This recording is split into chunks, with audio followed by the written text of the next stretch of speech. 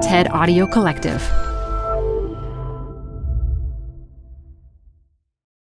This episode is brought to you by Progressive Insurance. Whether you love true crime or comedy, celebrity interviews or news, you call the shots on what's in your podcast queue. And guess what? Now you can call them on your auto insurance too with the Name Your Price tool from Progressive. It works just the way it sounds. You tell Progressive how much you want to pay for car insurance, and they'll show you coverage options that fit your budget. Get your quote today at Progressive.com to join the over 28 million drivers who trust Progressive. Progressive Casualty Insurance Company and Affiliates. Price and coverage match limited by state law. Hi, I'm Debbie Millman. Canva is great for designing visual content for work, no matter what industry or department you work in. Nail your next presentation with Canva Presentations. Start with a professionally designed template and use it as a springboard for your design. It's a serious time saver. Time to present but can't be there in person? Enter Canva Talking Presentations.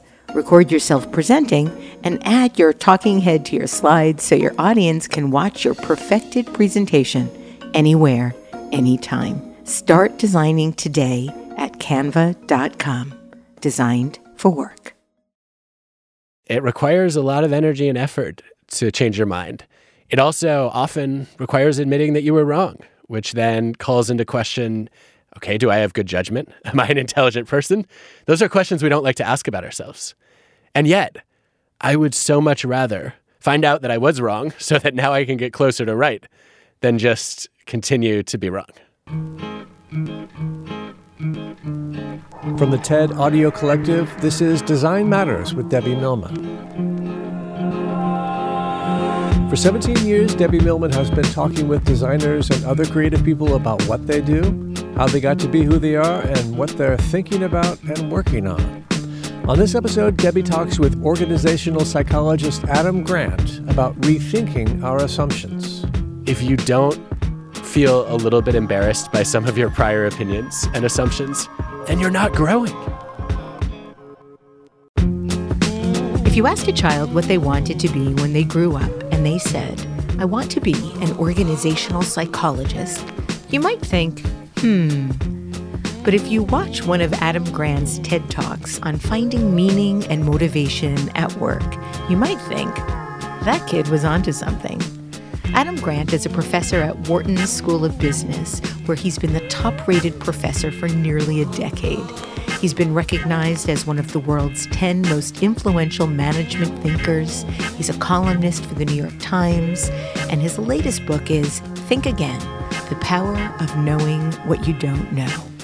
He's also the host of Work Life, another podcast like Design Matters, in the TED Audio Collective. In each episode, Work Life explores the science of making work not suck. Adam Grant, welcome to Design Matters. Thanks, Debbie. I'm glad to be here, although I can assure you it's all downhill from here. Well, let's let our listeners be the judge of that. Adam, is it true that in one of your more recent class evaluations, one of your students stated, while Professor Grant acts all down with pop culture, he secretly thinks Ariana Grande is a font in Microsoft Word? I wish. False, sadly. I think that comment belongs to a former professor here named Michael Sinkinson, who earned that honor. And sadly, I cannot take credit for that line. Oh, okay. Well, I have a couple of other course evaluation comments I'll share with you later, but we'll get to that later. Adam, you grew up in West Bloomfield, Michigan. Your dad was a lawyer, and your mom was an English teacher. Growing up, your grandmother once drove 2.5 hours through a snowstorm so that your mother could exercise. Would it be safe to assume you come from a close, selfless family? I think there's variation in every family, but I had some extraordinary role models when it comes to generosity, for sure. When you were in the second grade, I understand that you not only knew the names of all the Detroit Tiger players at the time, you also knew the names of everyone who had ever played for the team. Were you really that into baseball?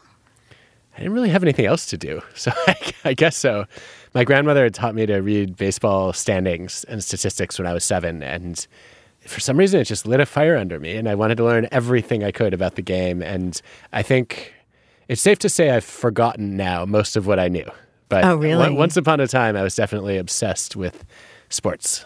As you were growing up, you've said that you would laser lock into one thing, which is something you use every day in your job now. And this manifested in your interest in Nintendo video games. And much has been written about this, but I do want to share some of it with my listeners. You would play for 7 or 8 hours a day without even getting up. And this was reported in the April 17th, 1989 edition of the Detroit Free Press, which features you sitting cross-legged on the floor. This is when I really wish the podcast was a video cast. Your eyes zombie-like beneath a curly mop of brown hair, your mouth open, staring at the TV, and the headline reads, "The Dark Side of Nintendo." So at that point in your life, would you say you were addicted? No, I wouldn't, because I felt like I had complete control over the behavior. It was a choice I was making. Mm-hmm. I had a goal. I wanted to master every game that I got. I didn't succeed at all of them, but I have a vivid memory of that reporter coming. And wait, I'm sorry, my assignment is to play Nintendo? How do I get this every day? But I picked Metroid, which was a game that I had gotten to the very end of, but couldn't beat the final boss over and over and over again on. And so I just felt like I wasn't happy when it was time to turn off the Nintendo, because that was blocking me from achieving my goal. It wasn't like I was craving it or I couldn't function without it or the behavior was controlling me, right? I was like, I mean, it's the same mentality I have now when I'm writing a book or when I'm preparing to give a TED Talk, right? I have a goal. There's an idea that I want to get across. And I'm not thrilled if somebody tells me I have to put it aside if I'm in the process of focusing and concentrating. So it's sort of being in that zone. Yeah, it's finding flow, right? I was totally absorbed in, Cal Newport would call it deep work. I think at the time it was deep play. And are you still interested in video games at all? Well, yeah. I mean, how could I not be? Nintendo Switch is probably my current favorite, and I play Mario Kart with our kids, and our 7-year-old beats me sometimes, which is either maddening or awesome. Impressive. Either way. You mentioned sports and collecting other cards besides baseball. You were interested in high school in basketball, diving, and magic, and your focus on all three was rather formidable. While playing basketball, I read that you would not allow yourself to stop until you made 23 consecutive free throws, even if it meant missing dinner. What happened when you didn't make the basketball team in high school? Oh, it was really disappointing. It was my favorite sport to play. I spent hours on my driveway shooting, and I went to 6th grade tryouts. I didn't make it. I went to 7th grade tryouts, got cut. And 8th grade, I was very confident that I was finally going to make the team and didn't make it. So I remember being really disappointed. And after I didn't make it, decided it was time to concentrate on something else.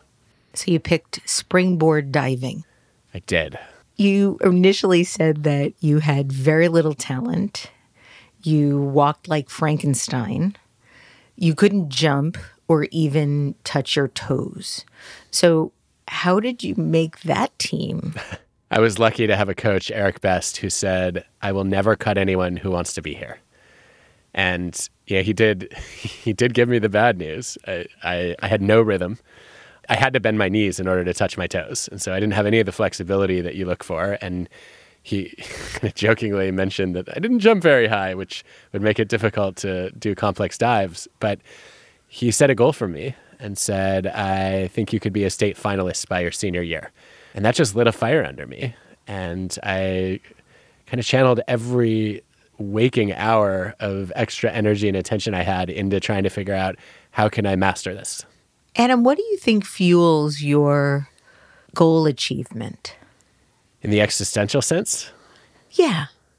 I don't know. I mean, I know you don't like the whole psychoanalytic kind of Freudian stuff, but it does seem that when you're tasked with a goal, you really, no pun intended, like to rise to the occasion. I don't know. I think it's part of the joy of life, right? Is challenging myself and trying to stretch the edge of my capabilities. It's interesting. My goals have shifted over time. I think when I was a kid, most of my goals were around personal accomplishments. And over time, I've gravitated more toward trying to figure out how can I use my time and energy to benefit other people. But in some ways, the feeling is the same, right? I just find it so exhilarating to be completely absorbed in a task and trying to accomplish something that I know is going to teach me a bunch of new skills, where I can see my progress and experience the thrill of getting better over time. And I don't know, there are lots of people who say, well, it's the journey, not the destination, that matters. And I don't think you can separate the journey from the destination. I think part of the joy of the journey is knowing that there's a destination out ahead. And I don't know, I've always found that extremely motivating. I can't tell you why. When you reach a goal, do you then create another goal? Like, one of the things that my wife has told me, that when I reach something that I've achieved, that I then just raise the bar, that I'm never satisfied. Do you have that experience as well? Or when you've accomplished something, it's sort of like a standalone, finite thing that you hold on to? I think I'm with you, Debbie. I had a funny conversation with a friend of mine after my second book came out. She called me and she said, "What are you doing to celebrate?"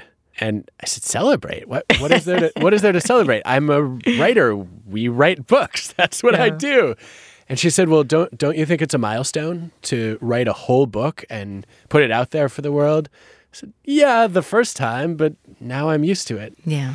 And the more I thought of it, the more I realized that I wasn't doing a good job marking the moment and appreciating a milestone. And I decided that from then on, whenever I accomplished something meaningful, I would try to do a little bit of mental time travel and rewind to say, look, maybe this is not a big deal to me anymore, but if you had talked to me 5 years ago and said you're going to publish your second book and people are actually going to read it, I would have been overjoyed. And so I've tried to stay in closer touch with my past self, and that makes it a little bit easier to savor. In going back to the idea of becoming a springboard diver, you mentioned Eric Best, and I found something that he said about diving that I thought was really interesting. He stated that diving attracts the people who are too slow for track, too short for basketball, and too weak for football. But he did tell you that if you put in a lot of energy, you'd become pretty good. And you ended up becoming more than pretty good. You ended up becoming good enough to qualify for the Junior Olympic Nationals twice. You ended up an All-American in 1999 and diving at the NCAA level in college. Yet I read that you considered yourself, or maybe even you said that you were a fake athlete. Oh, definitely a fake athlete. How does a fake athlete end up an All-American? By picking a sport that meets all the criteria you just described. No, Adam, there's not a sport in the world that if I decided I wanted to attach myself to, I would be able to be good at. I just have no coordination. I beg to differ. Honestly, I spent enough years coaching diving. I think I could teach anyone to be a decent diver. Although it looks a lot harder than many of the sports we usually watch on TV, in some ways it benefits more directly from practice and doesn't require the same raw physical talent that playing many sports does. But I think I probably had a few advantages in diving, one of which is I could go in the water without much of a splash. And that was something that happened in part from practice, but in part it's affected by the size of your hands and the actual lines of your body. So I think I had a little bit of an edge there. And that sound you hear when somebody does a dive that goes, and then they just disappear into the water, that's called a rip entry, because it sounds like the diver is tearing a hole in the water and ripping it apart to go through smoothly.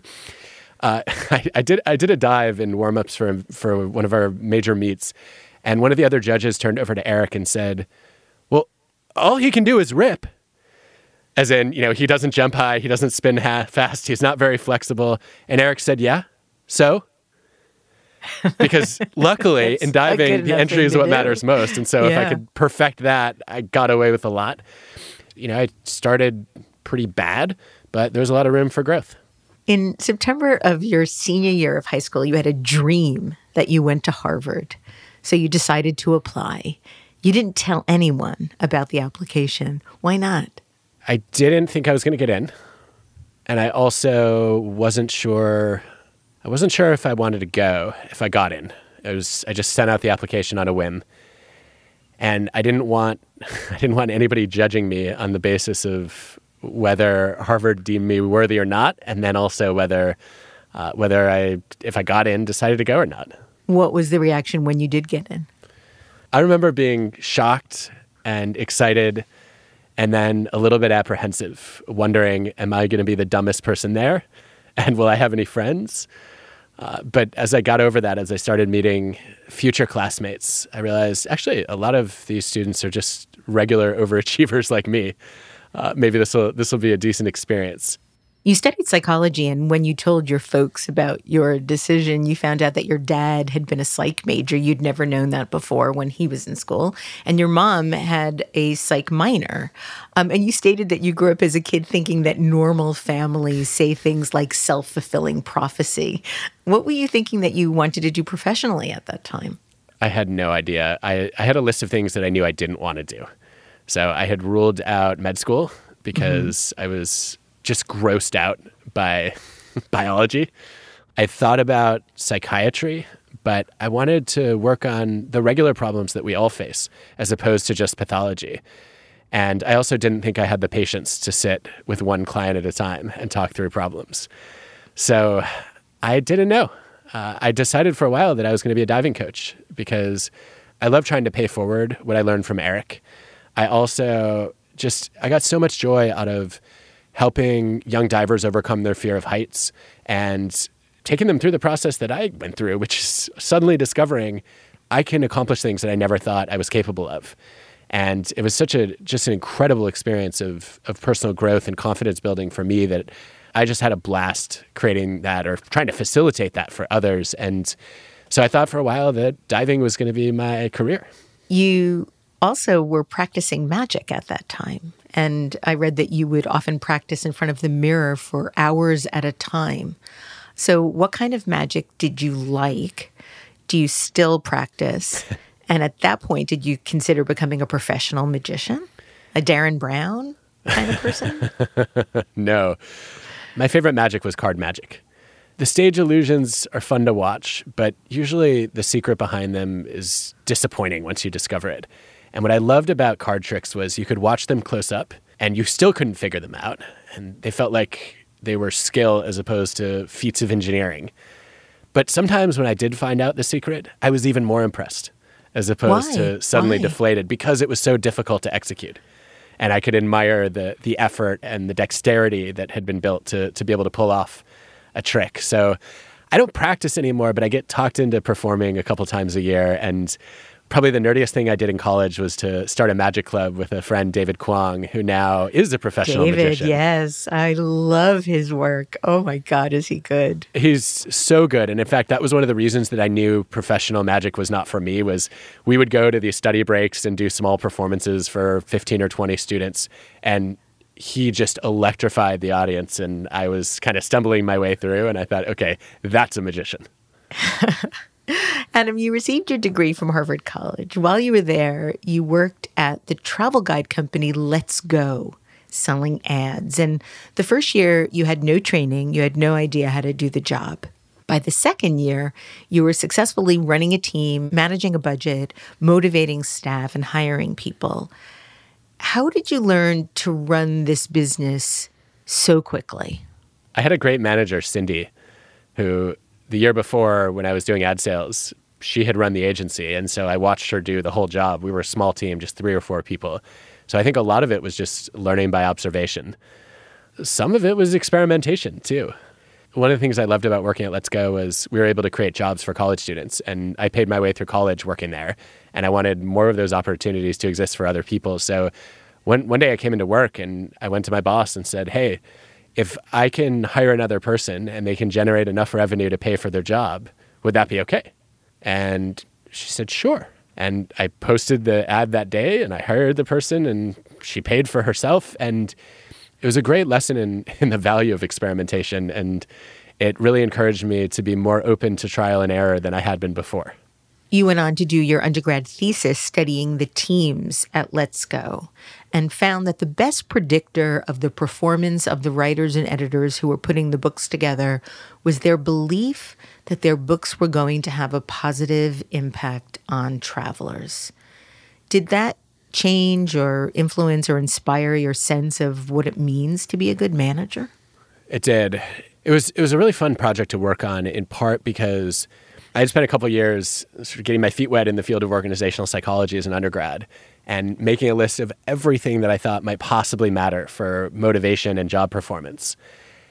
And I put them all in my survey, and the only one that really mattered was feeling that your work makes a difference in the lives of others. And it made me realize that I had missed something important as a manager, that I had never, so I'm running an ad sales team, I had never thought to connect that team to the ultimate readers who benefited from the books that the ad sales was funding. And I mean, it's so obvious in retrospect, right? Why are you selling these ads? You're selling these ads to generate revenue. Why do you want to generate revenue? So that we can make these books that people treat as a Bible or a Torah or a Quran when they're lost in a foreign country or when they want to experience that country like somebody who actually lives there as opposed to like a tourist. And to get no feedback from those readers on how much they appreciated the books was, to me, I just looked back and said, well, maybe other managers make this mistake too, and maybe we should design jobs this way. You then went on to get your master's and doctorate degrees from the University of Michigan in organizational psychology. Go Blue. It only took you 3 years to get your PhD. You seem to love learning so much. Did you race through it? Why so quickly? So 2 things happened. The first one was I came in with just an enormous head start. When I started taking my first seminars in grad school, I had already read half of the articles on the syllabus because they were covered in my undergrad major. And I had done 3 years of research in a couple different labs. And that meant that I started grad school with a couple years of doing what we were supposed to be doing when we arrived. I think I also, at the time, I subscribed to the When Harry Met Sally philosophy of career and life decision-making. Oh, I don't know that one. I mean, I don't know if it's ever described that way, but I've always thought of it as that line where in the movie, I think it's Billy Crystal, who says, when you know what you want for the rest of your life, you want the rest of your life to start as soon as possible. Yeah. Yeah, and I didn't go to grad school to be a grad student. Yes, of course I wanted to gain all this knowledge and build my skills, and that was intrinsically interesting to me, but I wanted to share my knowledge. I wanted to teach, and that meant finishing grad school. After grad school, after you got your PhD, you were hired by the University of North Carolina at Chapel Hill. You were an assistant professor in organizational behavior. You were then hired as an associate professor at the Wharton School of the University of Pennsylvania in 2009. You became the school's youngest tenured professor. You were 28 years old. Now I want to talk about some of the evaluations. Those early evaluations. Thanks for the reminder. This is too juicy. I can't resist. You've been ranked as the best professor at Wharton for years and years. Yet at the beginning of your career there, one student wrote this on your evaluation form. You were so nervous, you were causing students to physically shake in their seats. Another stated that the instructor is sweating so much, I have completely stopped paying attention to the lecture. At one point, you were so freaked out for the first class you taught that you asked your wife to pretend to be a TA so she could reassure you that the students were going to come back for the next class. At that point, you also considered quitting. So what happened? So this is another one of those instances where so much defeat, rejection, failure, whatever you want to call it, and yet you not only overcome it all, you then go on to become like the best that there ever was. So talk about your thinking along those steps. Well, best that there ever was is the overstatement of the century, but I definitely got better. And I think part of what helped was those failures and early setbacks were in a very low stakes environment. Those comments you read actually came when I was finishing grad school at Michigan. I finished between years, so I had a year where I stuck around and taught while I was on the job market. And going into that, I knew, because I was so nervous on stage, I was introverted and shy, I knew I needed practice and I knew I needed feedback. So originally what I'd done is I volunteered to give guest lectures for a couple of friends and colleagues' classes. I don't know why they said yes. But they're friends. I mean, That's what friends do. they were too kind, and I gave out feedback forms at the end of each guest lecture. And that's where those comments came. They weren't fun to read, but I learned from them. And the main thing I learned from them was that I needed a lot more practice, and that the human body can only be anxious for so many hours a day doing the same task over and over again. And I flashed back to all the times I was nervous as a diver about trying a new dive or going into a big meet, and how what really caused that anxiety to subside was putting myself in that same situation over and over again. And I guess what I learned from that was I needed to practice under conditions that were more similar to performance. So giving, practice lectures in front of an audience of friends, not the same as going in front of a group of strangers who are actually in the middle of a class and having to speak in front of them. And doing that helped to ease some of the anxiety. I also saw in the feedback forums, I asked for criticism, but some people put in compliments unprompted. And even the criticism, some of it was, well, why don't you do more of this? I really liked that part of the lecture. And it helped me see that no matter how nervous I was and how awkward I was in front of the class, that I had something to offer. I'm also a teacher, and we are also required to get evaluations. I'm not only required to get evaluations for myself, but because I run a department, I have to look at and read all the evaluations of my colleagues and the program in general. And I could get 500 wonderful evaluations and then one you suck evaluation, and that sort of demolishes me for a few hours. Have you been living inside my head? This is the second time you've described your experience, and I've said, wait, that's exactly my experience. It's gotten better as I've gotten older. It doesn't demolish me for a week. It demolishes me for a couple of hours. How do you find the ability to recalibrate and to sort of get back to sort of your baseline? I don't know. I'm still trying to figure that out, honestly. I would welcome any guidance that you have. How do you do it, Debbie?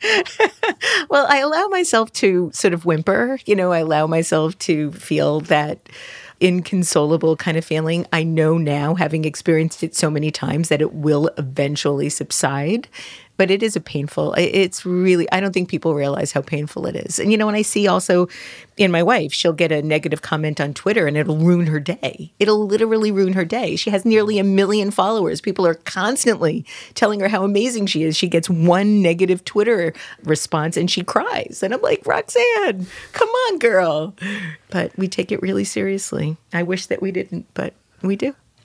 I don't know that I wished we didn't. Actually. How come? Well, I don't know Roxanne Gay. You do. Right. We've just met, so I don't know you well either. But I have found that although it's unpleasant, it generally makes me better. That this just happened. I just got my fall semester evaluations. And by all accounts, even though I was teaching virtually, it went just about as well as it normally does. And maybe the evaluations were a tiny bit lower, but they were not statistically different. And there were lots of glowing comments, and I should have felt great. And in a class of over 80 students, there were 3 who didn't love it. And it kind of ruined my day. Yeah. And I thought, okay, I don't want to teach this class anymore. Clearly, it's not good enough. What am I doing here? Why do I teach? This is horrible. I put all this energy in. And now you're in my head. So in the moment, it's depressing. Then what happens when I teach my next class is I'm thinking about those 3 students. Yeah. And I'm asking myself, what mistakes did I make that prevented those students from getting out of this course what I wanted them to? And one of the comments was actually really interesting. It said that I wasn't available enough to the students. Wow, that's shocking given what I've learned about you. I was shocked too, because I've gotten lots of feedback that I make myself too available to students, and that they should be encouraged to come in prepared and make sure they use my time well. And so I'm like, wait, you can't have it both ways. And what I started thinking as I reflected on it a little bit more is, at this point, because my schedule has gotten busier and busier and there are more demands on my time and more people wanting my attention, people who are proactive are getting rewarded for it. And so when office hours were full, if students emailed me and said I couldn't get a time, of course I made time. But what about the students who didn't have the courage or the confidence to reach out? They might have missed out on those opportunities. And now I need to make sure that I'm not allowing people to self-select into my calendar, and I'm actually opening the door for everyone. And those moments happen every time I get negative feedback. And I feel like, okay, it's demotivating, but it's also an extraordinary learning opportunity. And then if enough time passes, I want to prove those students wrong next time, right? I want to let them know, you know what, you gave me good feedback, and I don't ever want another student to think about my class the way that you did. And so I'm going to try to change this. You asked what techniques I might have. I have a fortune cookie, Fortune, taped on my laptop, which is the best advice I've ever been given, which is avoid compulsively making things worse. That's great. Isn't it the best? That is such a good fortune cookie. And I find that when those situations arise, when I do get, my initial reaction is, that's it, I'm done, I'm quitting. And, that's like the worst possible thing you can do. What do you do when the very thing that thrills and excites somebody is the one thing that just completely infuriates someone else? I try to remind myself that some feedback is not evaluation, it's just taste. Sometimes this happens in the classroom. I'll put it out there for them. I mean, a simple example that happens every year in my mid-course feedback forums is some students will say they want me to lecture more and others will say they want me to lecture less. I'm like, well, okay. So what I do is I email out all the feedback verbatim, and then I come into class and I do an analysis of it, and I say, here are the common themes. And then I'll say, okay, I just want you to know you're all going to be dissatisfied by this class because some of you want me to lecture more, some want me to lecture less, and I think the perfect solution is to do neither. And that will leave you all a little bit unhappy.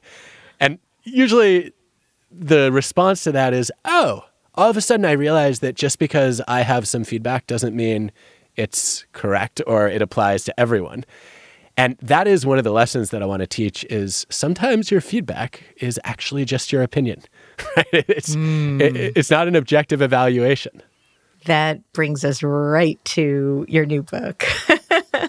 I do want to just ask you one thing about your first book, because I found something about your writing of it that I thought would be really, really interesting to talk about. In 2013, you wrote your first book. It was titled Give and Take, A Revolutionary Approach to Success. And it explored the dynamics behind collaboration, behind negotiation, networking. But I read that you threw away 102,000 words of the first draft, which was only 103,000 words total. And you felt like you were never going to write a book and couldn't make it as an author. A friend and mentor told you that he didn't even know if anyone would be able to finish reading the book after he read the first draft. So how did you handle this and ultimately rewrite and finish the book? That is all true. I love that. The backstory is when I decided that I wanted to write a book, I'd just gotten tenure, and I felt like I didn't have an excuse anymore just to write for academics, that I wanted to try to share my ideas more broadly. And it was my students actually who talked me into it and said, you have to start making some of your insights and your data available to people who don't come into your classroom. And I'd read some incredible books that helped tilt me in this direction of organizational psychology. And I was excited about the idea of trying to write one of my own. And I got introduced to a bunch of literary agents and was thrilled to sign with Richard Pine. And Richard said, okay, write me a book proposal. And he sent me some samples and I started working on it. And I went into Nintendo mode and said, all right, well, I have a goal. I'm going to write the best proposal I can. And I woke up the next morning, I started writing. I had all these ideas and all of a sudden I couldn't stop. And after a couple months, instead of the proposal, I accidentally had written the book. Accidentally being the operative word here. Yeah, no, it was an accident because I think Richard asked me for a proposal in June. And I sent him a draft of the book in August when he checked in and said, hey, how's the proposal going? And I said, well, actually, I wrote a draft of the book. And he called me and he said, I don't even think some of your academic colleagues will want to read this. And I couldn't figure it out at first. And then I realized I'd gotten so lost in the weeds of all the studies that were interesting to people in my field that I just completely missed the big picture. And Richard gave me some advice that has been one of the most pivotal ideas that I've focused on whenever I write. He said, write like you teach, not like you write journal articles. And all of a sudden it clicked that bringing ideas to life and animating them and making them interesting and personal and practical, that's what we do in the classroom. And if I channel that, I can do more of that on the page. And so I kept about 1,000 words. I couldn't let go of a few, but the rest I threw out and started over. And there are lots of things I would rewrite today and rethink if I could, but it was a much better book than the first draft. Adam, why do so many people have that same knee-jerk reaction when encountering some sort of obstacle? You do it, I do it. I was listening. My brother was having a conference call while I was in the car with him. He was talking to an associate, and things are going really badly. He's a doctor.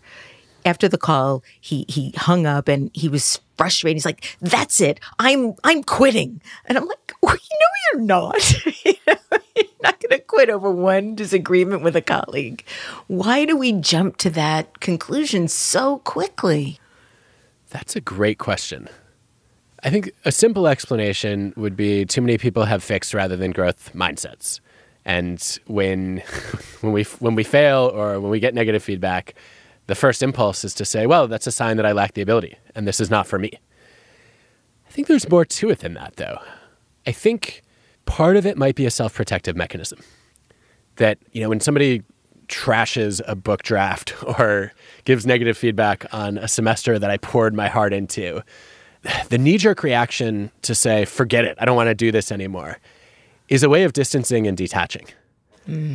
Because in the moment, if I'm completely focused on, okay, well, yes, this is my identity, these are my core values, this is who I am, it's going to hurt a lot more.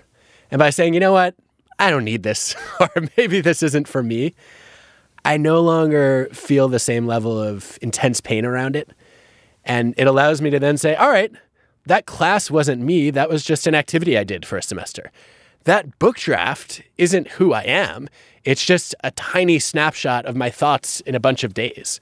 And that allows me to see the work more clearly and analyze it in a less defensive way. But also then to really ask myself the question, well, should I keep doing this? Is this a good time to change course? Or am I going to escalate my commitment to a losing course of action, which too many of us do on too many projects? Yeah. What do you make of that? My first knee-jerk reaction to that is, I think it may be an opportunity to sort of put some distance to then try to reorganize your feelings around it. But I also think it comes from early trauma where we're hurt by something and then in an effort to not be hurt anymore, we retreat. Yeah. For me, at least, and my brother, who were socialized in exactly the same way, it was so interesting for me to witness that because I thought, oh, wow, we both do that exact thing in the exact same way. I wonder if that's how we were sort of trained to deal with rejection or challenging obstacles. Yeah, I can see that. And one of the things I ended up thinking through really for the first time while I was writing Think Again was so many people experience an emotion and then start to internalize it. As if, well, okay, that's my feeling, so it must be true. Fact. Yeah, and like, no. The emotion you feel after an intense event happens, that's just a rough draft. And you would never, you're a designer, you're an artist, right? You're also a brand consultant. You would never frame your first draft, right? What you would do is you'd put it out there and then say, all right, let me now look at it with a more critical eye and with a little bit more distance. And let me gather some feedback from other people. And it's surprising to me that we don't do that more often and more deliberately with our emotions. To say, okay, any time you get some feedback or you get rejected or you fail and it makes you angry or depressed or you have some regrets, those are teachable moments, right? I think disappointment is often a lesson in preparing more. I think anger is a lesson in standing up for yourself. I think regret is a lesson in doing some rethinking in the moment as opposed to just in the rearview mirror. And I don't think we learn those lessons enough, and we don't spend enough time then revising the emotions that we ultimately think better capture what the experience was all about. Your first book went on to be a bestseller, millions and millions of copies. You've gone on to write many other books, one with Sheryl Sandberg, one with your wife. So let's talk about your beautiful new book, which is titled Think Again, The Power of Knowing What You Don't Know. First, congratulations on such a good book. Thank you. I'm really honored that you read it, let alone liked it. This is that weird phase of book writing where I've rethought a bunch of things, but it's too late to change them right now. And You rethought, rethinking. yeah, which, it would be ironic if I didn't, right? Right. Think Again examines how and why we believe things and what it takes to rethink the way we think. And early on in the book, you state, we don't just hesitate to rethink our answers. We hesitate at the very idea of rethinking. Why do we do that? I think we do it in part because of the fear of regret. As you know, there's evidence that students are reluctant to change their first answers on a test, even though on average it improves their score. And that's in part because if you had the right answer and then you undid it, you would just beat yourself up over that for hours, days, maybe weeks if it was important. Whereas if you did the opposite, right, and you said, okay, I'm going to stick to my first answer, and I should have changed, but I didn't, there's not really anything to punish yourself over, right? Because it's not like you were so confident that that other answer was right. If it had been, you would have been more excited about it or more attached to it. So I think we're hesitant to not trust our guts, I guess I would say. And then there's also just rethinking requires relinquishing sometimes predictability and control and sometimes belonging as well. That if I'm going to let go of an opinion that I held dear or some knowledge that I believed was true, I might be outcast by the group I belong to, right? I'm no longer part of my tribe. And also, I don't really know then what's real and what's fact and what's fiction. And that can make it a little bit more difficult to navigate a complex world. One thing that blew my mind was the notion of humans being cognitively lazy. I learned that we're mental misers, and I had never heard that term before, and have since, of course, now heard it 3 times. Now it's on my radar. We often prefer the ease of hanging on to old views over the difficulty of grappling with new ones. Why is that so common? Why is cognitive laziness something that many of us suffer from? I think, Debbie, that too many of us prefer the comfort of conviction over the discomfort of doubt. And it requires a lot of energy and effort to change your mind. It also often requires admitting that you were wrong, which then calls into question, okay, do I have good judgment? Am I an intelligent person? Those are questions we don't like to ask about ourselves. And yet, I would so much rather find out that I was wrong so that now I can get closer to right than just continue to be wrong. But that takes a certain self-awareness and a certain confidence about your ability to continue to be who you are. And I think so many people hold on to things. As you said, this is the consensus. I'm surrounded by like-minded people. That's why we all wear Nike shoes or carry iPhones and show them to others. We feel safer and secure, more secure in groups of like-minded people. Once we have to rethink, it's very vulnerable making. It is. And I think we analyze this exactly backward, right? Because I've started to think now, and I really only landed at this after I finished writing Think Again. I've started to believe that if you don't feel a little bit embarrassed by some of your prior opinions and assumptions, then you're not growing. Yeah. I think about this all the time with work. I talk to writers frequently, I'm sure you do too, who can't bring themselves to read their earlier books, or artists who don't want to look back at their old paintings because, I don't know, they're just overwhelmed with this sense of, I might be incompetent and I can't believe I put that out in the world and I'm just mortified. And I think that's exactly what we should be doing, because that's how you see the progress you've made. That not only has your taste improved, but also your skill has grown. And I think that embarrassment at past work is actually a sign that we've gotten better. And those times when we look back and say, okay, I was wrong or that was stupid, those are moments that really signal to us that we've learned something. I have been going through old journals recently, trying to sort of figure out some past stuff. And I have been for years saying, I don't understand how I'm getting so much older. I still feel like the same person I've always been. And I still feel like I'm the same person I was at 16. I'm like, no. I read that journal. That's not even, the DNA of that person isn't even the same. And thank God for that. Yeah, that's exactly where we want people to land, right? Is to say, okay, Of course, there's some connection between your current self and your past self, but the more distance exists, the more you can see your own evolution. Hi, I'm Debbie Millman. Canva is great for designing visual content for work, no matter what industry or department you work in.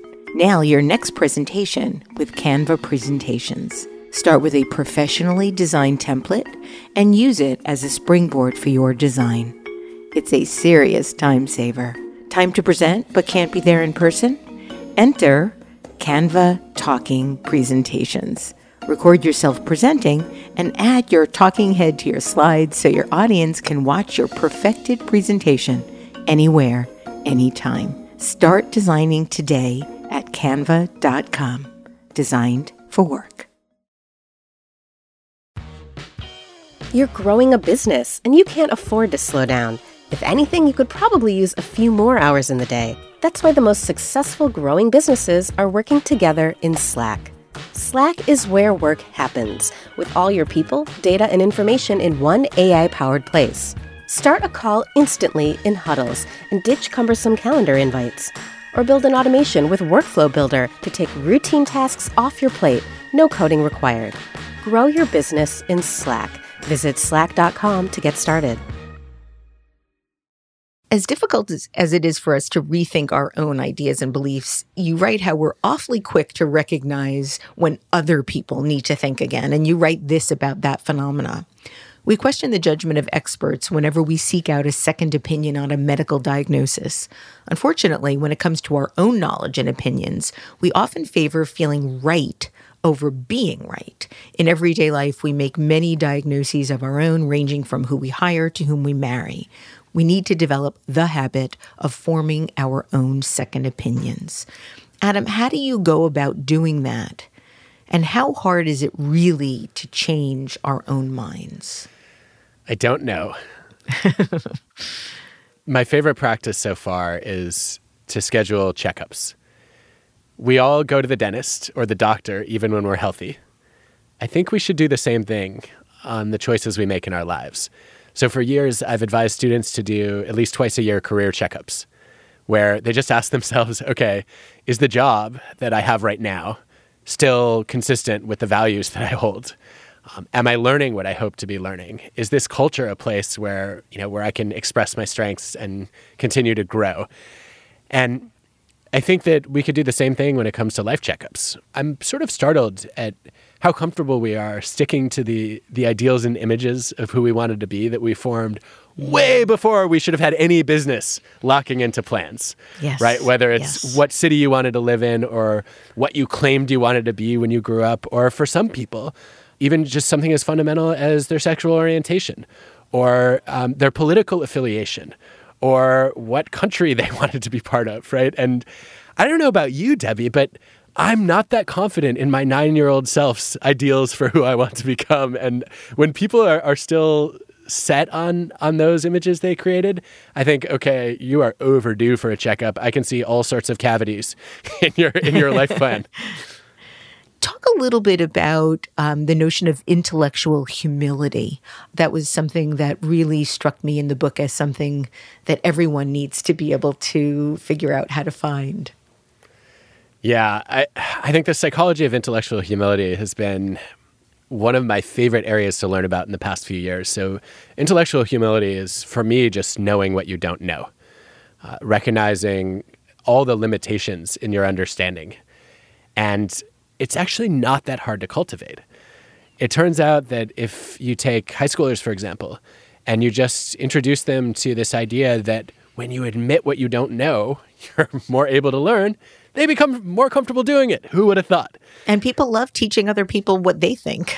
They do. And the risk, of course, is that what's the saying that fools are so full of conviction while wise people are so full of doubt? Oh, yeah. The risk is that we let ignorant people do all the opining. But I think that we live in a culture that stigmatizes not knowing.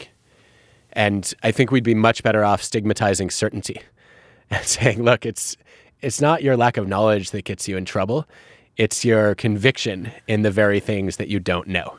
As somebody who has worked in corporate America for several decades, I'm familiar with what you outline as some of the most annoying things people will say instead of rethinking. They include, that'll never work here, that's not what my experience has shown, that's too complicated, let's not overthink it, and that's the way we've always done it. How do you work with people unwilling to rethink anything or are so jaded and beaten down that they can't see beyond obstacles and roadblocks? Well, I think my understanding of the most effective ways to do this is really informed by the psychology of motivational interviewing, which says that you can rarely change somebody else's mind, but you can often help them find their own motivation to change their own mind. And one of the ways you do that is by interviewing them, literally just trying to understand their thoughts or complex feelings about an issue. And when considering a change, the general premise is that people are often ambivalent. They have reasons to stick with the status quo, but they also have reasons to consider a shift in their beliefs or their behaviors. And so if you can help them see that they're full of mixed opinions, then they're more likely to reflect and move in the direction of the change.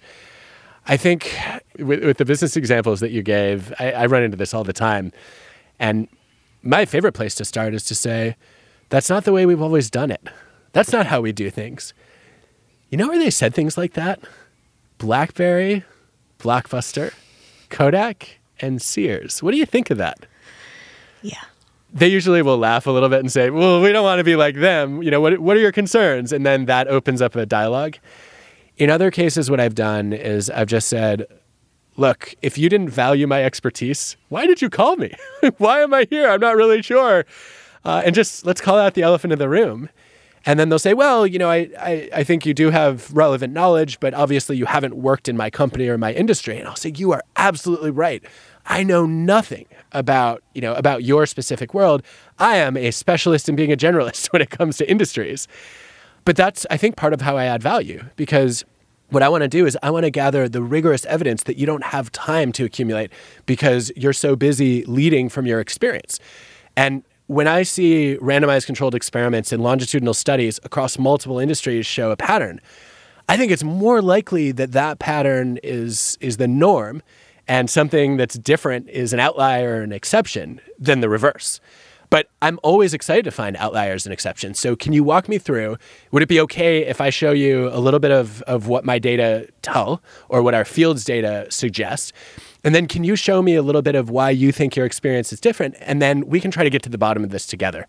And that whenever I've remembered to do that and found the found the fortitude to have that conversation, it's led in a much more productive direction. You mentioned just a moment ago the opining, overconfident people. And you quote Charles Darwin in Think Again and state, ignorance more frequently begets confidence than does knowledge. And you write about how, in theory, confidence and competence go hand in hand, but in practice, they often diverge. Why is that? Well, the most popular explanation for that divergence is the Dunning-Kruger effect. Yes. And the basic finding there is that the people who are most overconfident about their knowledge and skills are the people with, in many cases, the least knowledge and skill. And it's not just ego, right? The David Dunning observation is that when you lack the knowledge and skill to produce excellence, that often means you lack the knowledge and skill to judge excellence. Mm. I know very little about art, and by very little, I mean nothing. And so I could believe that I'm a great art critic because I don't even know what it takes to be a good art critic. And that means that in a lot of cases, as I learn a little bit, my confidence climbs quickly and my competence doesn't. So the less intelligent we are in a particular domain, the more we seem to overestimate our actual intelligence. That is the case. Although I should say total beginners are often immune to this effect. If you literally know nothing, you're not going to walk around acting like you're a genius. It's when you gain a little knowledge that it starts to become precarious. It's so interesting. I recently, and it's somewhat sad to admit that it's a fairly recent understanding of myself, that when I don't know something, I tend to disregard it as important. I can't even believe I'm saying this, but And it's one of the things that I've realized in reading your book. I tend to disregard something that I don't think is relevant, only to then find out that it's relevant. And then I'm super embarrassed and humiliated that I ever could have considered the possibility that it was irrelevant. Well, once again, I've had the exact same experience. Oh, so humiliating. What's behind that? It seems, as I hear you talk about it, it seems like part of it is just the high attentional filter strategy of being productive. To say, if I allow my curiosity to get the better of me and I lower all my attentional filters and anything can come in, I will literally never get anything done because there's always something new to learn. How much of that is your experience? You're being kind to me. I don't know. I mean, I'd like to think that. I'd love to think that. I just think that it's sort of a tendency to disregard something that I don't know because of what not knowing about it might reveal to me about who I am. Is it revealing to you or is it revealing to others or both? Oh, to others. Yeah, to others. Yeah. Because I was going to say, it sounded like image more than identity for me. I think you're probably right. But I also find myself more in the category of people whose competence exceeds their confidence. So I have more self-esteem issues than I'd like to admit. Welcome to the club. It is interesting though, because I think so much of this, confidence exceeding competence trap is people getting obsessed with proving themselves instead of improving themselves. And it's such a basic distinction, but I mean, how many times I'm embarrassed by the number of times I've sort of acted like I knew what someone was talking about when I was just clueless in a conversation because I didn't want to look like the idiot in the room. Right. When the first thing I should have done as, a person who aspires to be humble and curious is to say, I actually have no idea what you're talking about. Could you please explain to me what in the world that means? And it's so funny how people do that. I talk to my students about this all the time because then when somebody thinks that you do know what it is, then they want to go deeper and then you're in this downward spiral of shame. Yes. Because you can't say anything meaningful. And then, of course, they know that you're lying. You just keep digging a deeper hole. Yep. Adam, one of my favorite parts of your new book is about conflict. And in Think Again, you reveal that you've always been determined to keep the peace and suggest that it may be because your group of friends dropped you in middle school, or it may be genetic, or maybe it's because your parents got divorced. Whatever the cause, in psychology, there's a name for your affliction, and it's called agreeableness. And it's one of the major personality traits around the world. So would you define yourself as a people pleaser? Oh, definitely. And I think that's part of why it hurts so much when I get negative feedback. Right? Because it feels like I've violated the core of not only my personality, but my being. So that disappointment defines you? It defines you in that moment? Yeah. I wish it didn't sometimes. But it's also, then it becomes part of that motivation to improve, to say, well, I don't want to let these people down. You also write how agreeable people don't always steer clear of conflict. And this is something I really want to learn more about and sort of practice in my own life. And I read that though you're terrified of hurting other people's feelings, when it comes to challenging their thoughts, you have no fear. So why the difference? How do you sort of manifest these different states of mind about and through conflict? I really wasn't aware of it until I was writing the book, because I felt for a long time like there's this contradiction in my personality, where on the one hand, I want to please people and social harmony is extremely important to me. And some of my student feedback for years has been that I'm too supportive of stupid comments. I've had students write that over and over and over again. Yeah. Like, I want to encourage everyone. And at the same time, I've been called a logic bully. And I've had people complain that I'm too challenging and maybe too direct with some of my constructive criticism. Like, well, how can these two tendencies exist in the same person? Well, the more I've studied agreeableness, the more I've realized it's really about social inclusion and belonging. And what agreeable people are trying to do is fit in. That means I don't want to offend anyone. It means I don't want to be excluded from the group. The moment that I feel I've earned someone's respect or developed trust with them, and I don't think the relationship is in jeopardy, I shift into what I think is another dominant part of my personality, which is being both curious and extremely concerned about getting closer to the truth. And that means if somebody believes something that I think is incorrect or not supported by data, that I feel like it's my moral responsibility as a social scientist to try to set the record straight. And that's something we see with plenty of agreeable people, right? If you care a lot about trying to figure out what's accurate, if it's important to you to live your life by things that are true, then you have to disagree with people who are believing things that are false. And yet, of course, you can disagree without being disagreeable. Debbie, I have to say, in the hour plus that we've known each other now, you strike me also as highly agreeable. Agree or disagree? Agree. But that's a trick question. What else can I possibly say? I think disagreeable people would jump on that question.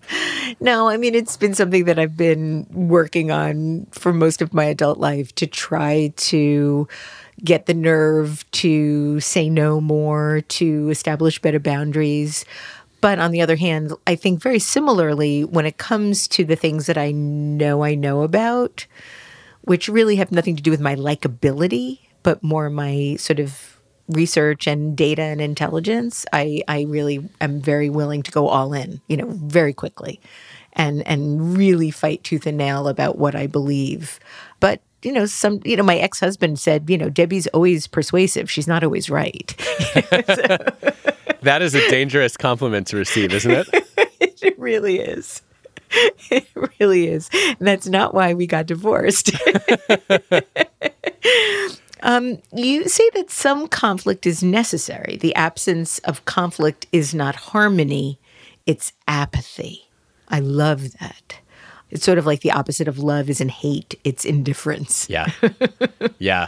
You need some of that. Yeah, I think if you don't ever have conflict with people you work with or people you love, then you're either stuck in groupthink, in some kind of filter bubble or echo chamber, or you just don't care enough to disagree with them, which means they're not learning from your perspective. And I think that's an injustice to both of you, or to all of you if it's a team.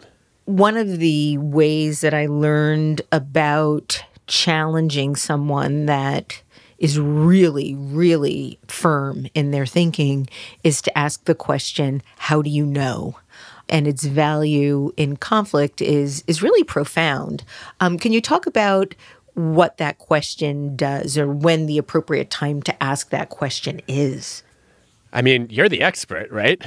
You wrote Brand Thinking. This is what you do for a living. This is to me, this is part of the heart of the interaction component of design thinking. So you tell me. The harder thing for me is to know what not to ask.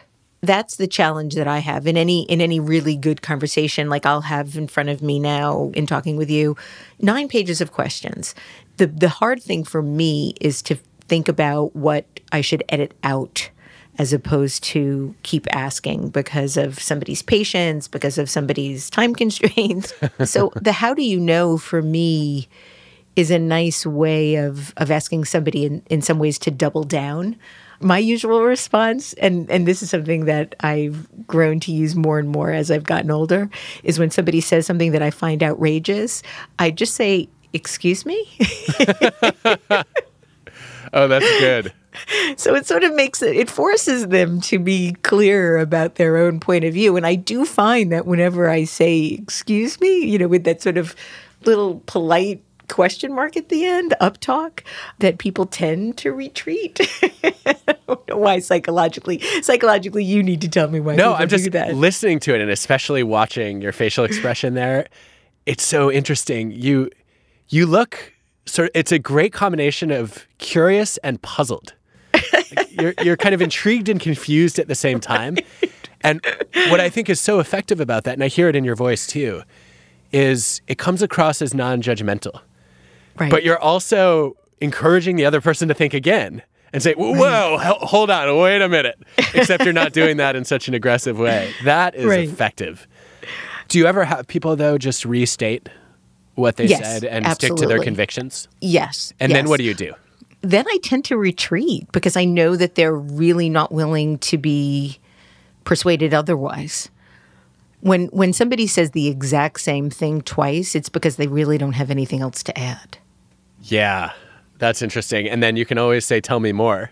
And if they have nothing, they realize their thinking is incomplete. Believe it or not, my mother is a Trumper. And so, we've had what's been a really difficult estrangement over the years has turned into, an abyss. And I just have given up. Sorry to hear that. Yeah, but it's just you can't, I've tried to understand where she's coming from, but there's no there. And when someone says fake news, it is quite genius in its creation in that it just establishes that what you know and have heard is not true without any evidence to the contrary. This is maybe my optimistic streak shining through, but I wonder about how some of the principles that I found useful in other areas would work in this world. I can't say I've really tried it, but I know when talking with a friend who's very opposed to vaccinations, I found him more open when I said, listen, I understand that you believe that there are government conspiracies. And I would love to, I know some conspiracy theories have actually come true, right? So I'm not just blanket dismissing them. I'm just trying to figure out how we can be confident that this particular one is true. I said, what's really baffling to me is you have a huge community of independent scientists, many of whom have tenure and can say whatever they want. How would you orchestrate such a complex conspiracy of famously strong-willed, stubborn people who will sometimes not change their minds or admit that they were wrong, even if their careers depended on it? And he couldn't really answer it. And he said, well, maybe that's not a total conspiracy, but, it's hard to publish the studies that show the side effects and the dangers of vaccines. And I said, okay, well, let's take a closer look at the evidence there. And I found that on a specific topic like that, just asking him, how does that work? It led to a more open conversation because at least we could talk about the same reality. Right. Right. The same reality is the key. Yes. Is there any opportunity there, or is it an uphill battle? At this point, I think it's a sort of ceasefire, only in that, when somebody says that they only are willing to listen to their Sean Hannity, that there's just not a real chance for any. Yeah. But that's sad. Just also a lesson in letting go. Then, you just have to, you talk about the things you know what you think you know what you don't know, and then you don't know what you don't know. And in this case, I don't know how I'd ever be able to reach a place where there's mutuality without really giving up a fundamental sense of who I am. And right. I'm not willing to do that anymore. I've tried for years. There's just only so much sort of recalibrating and pretzeling that you can do to please other people. Right. And then you just have to give up. Yeah, I cannot imagine how hard that must be. And I'm famously bad at letting go. So am I. This is one of the afflictions of the agreeable. But yes, if we just take this issue as an example, if we could go back to 2015 and we knew everything that we know now, one of the things that I would advocate for is a set of independent standards for how we evaluate our candidate. And I'd say, all right, look, I don't care whether you support Donald Trump or Hillary Clinton or anybody else who's running. What you need, though, is an independent set of criteria for what qualifies as good or bad leadership. And if you make that list in advance, you're going to hold yourself accountable. You're going to keep yourself honest for, not then excusing every single thing that crosses the line by moving the line each time. And I think we need to do that across the board, right? Absolutely. This is something I've been rethinking. I think that if we had an independent standard for public officials, I'd even set a low bar. I would say if this person would be fired for their actions if they were running a public company, which is a very low bar, then they probably shouldn't be an elected official anymore.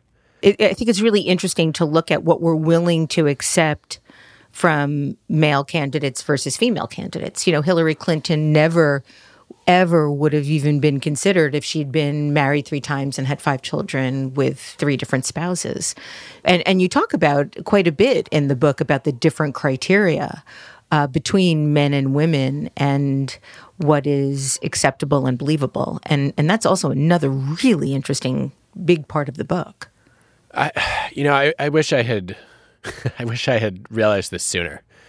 I think for a long time, I naively assumed that the early data I read on all the ways that women are disadvantaged at work, the ways that women have to be that much better in order to get the opportunity to lead, and how that's most often magnified if women also are of color and belong to a double minority group. And I think I just, in part because I wanted to believe in a just world. And I just naively assumed that in the 21st century, we finally made progress. And we are now evaluating people on their character and their competence or their contribution, as opposed to a set of identities that, for the most part, they probably didn't choose. And we are just so far from that reality. I mean, the data are staggering. There was, this from the book, but one of the data points that really opened my eyes was a meta-analysis, a study of studies of about 100,000 leaders, just comparing male and female leadership. And in self-ratings, men were more confident. In 360 ratings, when they evaluated by people who were actually qualified to judge their skill, women were rated as more competent. Debbie, do I think that women are inherently more competent leaders than men? No, I don't think any demographic group has a premium on leadership. Do I believe, though, that women had to be that much better in order to land a leadership position, given all we know about the barriers and biases? Yes. And I'm embarrassed that I didn't come across that sooner. If you're married to a bad feminist, I just feel like I was a bad person to not be aware of this and not try to do something about it. But you have now. I mean, this is something that we're all socialized to feel at a young age in terms of how we're allowed to extol our virtues, how we're allowed to brag, how we're allowed to have an opinion even. The whole notion of confidence is something that you write about at great length in the book, and that's another part of what I loved so much about reading your book. You write about how there's plenty of evidence suggesting that confidence is just as often the result of progress as the cause of it. We don't have to wait for our confidence to rise to achieve challenging goals. We can build it through achieving challenging goals. So would you say that courage to take that first step is more important than confidence? Because confidence is only going to come after you do that successfully. I think so. And this was another moment of rethinking for me, because people talk about confidence all the time. And confidence just doesn't appear out of nowhere. It usually comes through experience. And generally speaking, confidence grows when you achieve mastery, when you make progress, when you reach a goal that you thought was unlikely for you.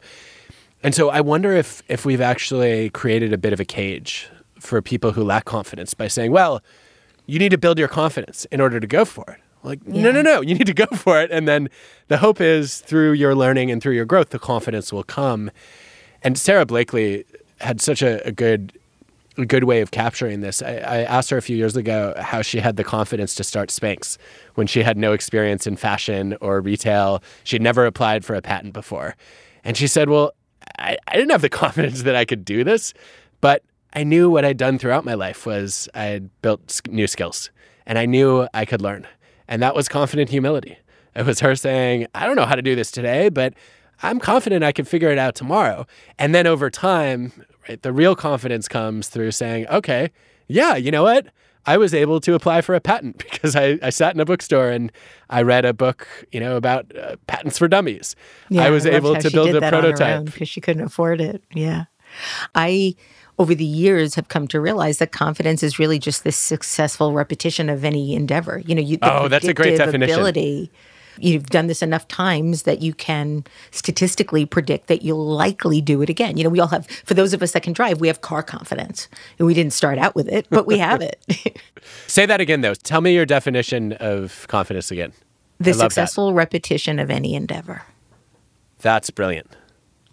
I thought about it for a really long time. that is really brilliant, because what's baked into it is you have to do it successfully and multiple times before the confidence comes. Right. That's such a poignant way of capturing what's missing from most people's ideas of confidence. I think the first step is the courage to take that sort of blind faith step into the unknown and not knowing whether or not, sort of like the way baby starts to walk, right? You just sort of, and then you do it. And then you, if you're able-bodied, you have walking confidence. Did you watch The Last Dance, the Michael Jordan documentary? No.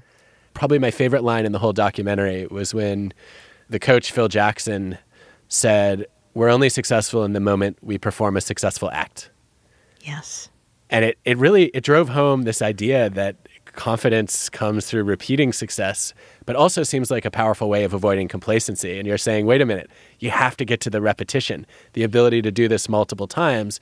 And that means tomorrow, if you don't keep practicing whatever's making you successful, you haven't earned that confidence. Right. Adam, my last question is this.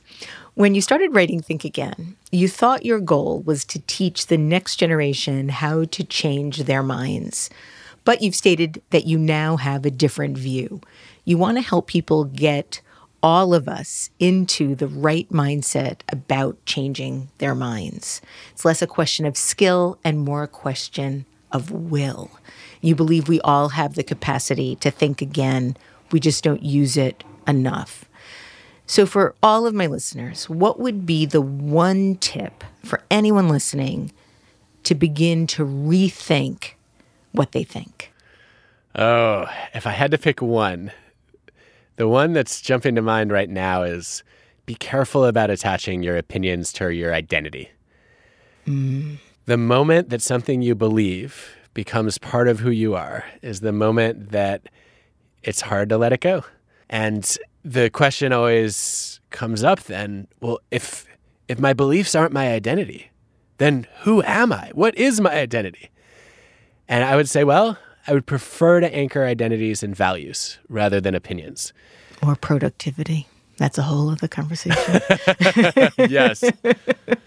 Yes. Which is also really a belief. I'm only as valuable as I produce things. I mean, that's a great example, right? Well, Yeah. what's the value there? The value there is excellence or mastery.